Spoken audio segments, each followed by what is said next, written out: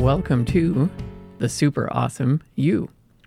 Coming to you on the Super Awesome Mix Podcast Network, I'm your host, Samer Abuselbi. Each week I'll be covering motivation, goals, some of the science behind these things, and of course I'll be adding one song to our ongoing motivation playlist, which is available in the show notes. If you enjoy the show, please pass it on and leave a 5-star review. It only takes about a minute, and it helps grow the show and reach more people. This week, I'm going to be covering the topic, again, of breaking things down, but more specifically, how to really think about your goals, especially with the new year right around the corner. So most people, including myself, really like to think of the new year, obviously, as like an opportunity for the new you. It's a good point to kind of reflect and take stock in how this year went and how you imagine this next year to go.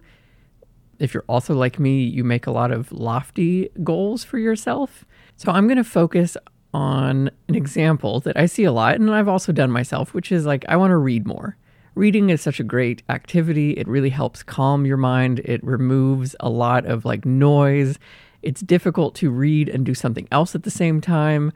But here's the issue with going into the new year and setting a goal of like, I'm going to read 18 books this year. You've got a whole year to do it. Right? And that's like your first thought is like, I've got all year. I mean, it's a year. I've got so much time. December 31st is literally the furthest possible away from January 1st, counting forward, because obviously it's, if you could go back, it's just the day before. But going forward, it seems like you've got, a veritable lifetime in order to read these books. And so you might set out to start like a little bit here and there, but things get in the way. You've got plans. It's January. You're starting maybe a new job, or you want to see your friends, or you're coming off the holiday high, and you think, yeah, no problem. I'll get to this. Like, even if I start in February, like, what's the harm? I've still got 11 months if I start in February. And you see where this is going. It's very similar to episode 1. You just keep putting it off, and then December comes around and you haven't done anything. And so the way I thought about how to break this down is like, what if you had instead committed to 10 minutes a day? And you hear this a lot, right? Like, just do something for 10 minutes a day. But I really wanted to dig in on this a little bit further. Rather than thinking about it as just 10 minutes a day, I'm actually going to think about it as what happens when you do that for an entire year. So 10 minutes a day is actually about 60 hours in a year. So let's imagine that in those 10 minutes, you're able to read about 5 pages consistently, like depending on like the page size and the font size and all those different things, right? So you read 5 pages in 10 minutes. That's about 1,800 pages on the entire year. So 1,800 pages, again, depending on the book lengths that you go for, could be anywhere from like 2 really long Stephen King novels to like 12 or 15 books, depending if you pick up like shorter books, and that's totally fine. Like no one is judging you on what length books you read. The point is that you just wanted to read more. So having read 1,800 pages sounds pretty good. Like, that's an accomplishment, and you did that by signing yourself up initially to only read for 10 minutes a day. So another way to kind of frame this in your mind, I'm going to tie this into kind of a meme that I've seen that really makes me laugh. I've seen it a number of times, and every time it makes me chuckle, which is like someone sits down in front of their TV with a remote in hand and is like, oh, Netflix asks you, do you want to watch a 10-hour movie? And, everyone's reaction to that question is like, oh my God, no. Why would I ever want to watch a 10-hour movie? I struggle to even commit to like, these days, like a 2-hour movie. I'm like, 2 hours?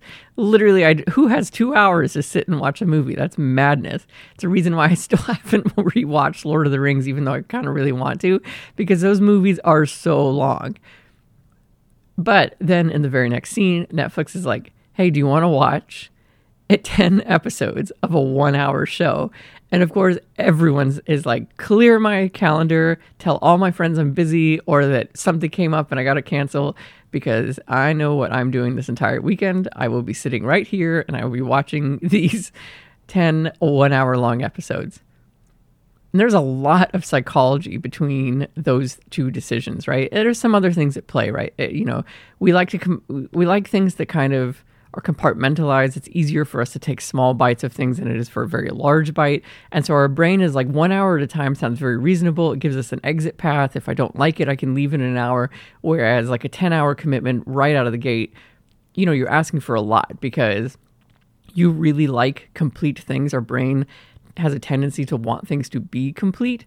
And, you can see this even visually. Like if you ever draw a circle and you leave it almost barely, open, if you just glance at it or you look at it from a distance, your brain is going to see it as a complete circle. Like we have no problem kind of auto-completing that tiny little bit because, again, our brain really likes things to be finished. So I bring all this up because whenever we go into a goal with, this idea of like watching that 10-hour movie, that's a very long period of time for our brain to get that complete check mark and feel good about itself. But whenever we go into it by saying, I'm going to watch it 1 hour at a time, it's like, yeah, I can commit 1 hour at a time, no problem. And now you get 10 check marks. You feel really good about those 10 check marks because every time you finish an episode, you're like, this is amazing. Look at what I've done. I've accomplished something today. That's what you need to think about for all of your goals. You're not committing to 12 books a year. You're not committing for 60 hours of reading, which, again, is like a long time to sit and only read. And you need to eat and you need to do other things. So obviously that's going to get in the way. But those 60 hours, you are committing by just doing 10 minutes a day. And like 10 minutes a day is a great little check mark for your brain. And what's going to happen, because this is exactly what always happens, is like the first month of reading 10 minutes a day is going to feel like a little bit of a struggle because it's a new thing you're trying to fit in, right? And 10 minutes might not sound like a lot, but it can be a lot. So you find, your rhythm of like, do you put those 10 minutes at the start of the day? Do you put it in the middle of the day, at the end of the day? I typically find that end of the day is like usually the squishiest amount of time you can replace. Usually, like, especially if you work during the day, you can find a replacement activity where you can just put 10 minutes aside and read versus like, a Netflix show or an HBO show, whatever the case may be. Those 10 minutes, you can set a timer. You're going to get easier and easier at doing them, and you're going to go longer and longer. And before you know it, like, you've developed a reading habit. And your 10 minutes a day is now half an hour a day, or maybe even an hour a day. Maybe you've cut out television completely, and you can be one of these, like, really obnoxious people that says, oh, I don't watch television, and feel really good about yourself doing that because you developed your way there by just starting to commit, 10 minutes a day. You were getting those early check marks. You got those early wins in there, and it sets you up for the larger wins along the way. So think about that whenever you're setting up these goals. Yes, you can have kind of in the back of your mind this like grandiose plan of you're going to read 100 books this year, but don't actually write down you're going to read 100 books this year. Like that can just be something you keep in your mind. Instead, write that you're going to read for 15 minutes a day, 10 minutes a day, whatever the case may be. If you're planning on running a marathon, like, yeah, I understand you need to sign up for the marathon and you're going to be doing that. By the way, that's something I want to be doing this next year. And so I will let you know how that goes. But rather than think about the fact that I'm going to run for 26 miles, which at my pace is probably going to take me close to 5 hours, I am instead thinking about it like, what do I need to do this week? And I got a training plan. And this week it tells me I need to run, like 8 miles across a number of days. Cool. That's fine. I can do those runs and I'm just looking at it literally week by week because that is so much more digestible and a lot less frightening than thinking about what's going to happen in a year time when I'm at that starting line and I've got to run for 26 miles, which just sounds crazy to me right now. New year, think about your goals in a very digestible way. Get those early check marks, like complete, let your brain get the completion benefit of being like, I did this. And that is going to set you up so much more for success. And you're going to feel a lot better because now in February and March, you're going to already have developed the habit. And it's because you started so small and you again realize that this is small over the course of a year, right? You're working in this other way. You're doing a little bit because you have a year rather than doing nothing because you have a year. And I think that's the really key difference here. So this week's song of the week here in the short amount of time that we've got left is the song Happiness by Black Keys. This was recently featured on my 2022 Best Of in the Super Awesome Mix show. And it's all because of this one lyric here that I'm going to read to you before we sign out. And the singer sings, you got to do the thing you don't want to do. And even if it's going to ruin what you had, if what you had was bad, say the words you don't want to say and find the nerve to stop delaying. Happiness, it isn't known to us. In other words, just go out and do the thing, right? We make a lot of excuses. We have a lot of reasons why we don't want to do it. It might be because it's a scary change. It might be because the change puts us in an uncomfortable position. But if you find that you just do the thing that you don't want to do, you're going to be in a much better position, and happiness is attainable, and like you'll feel a lot of joy going after it. Great song. Love the Black Keys. I can assure you this is not the only time they're going to appear on this podcast.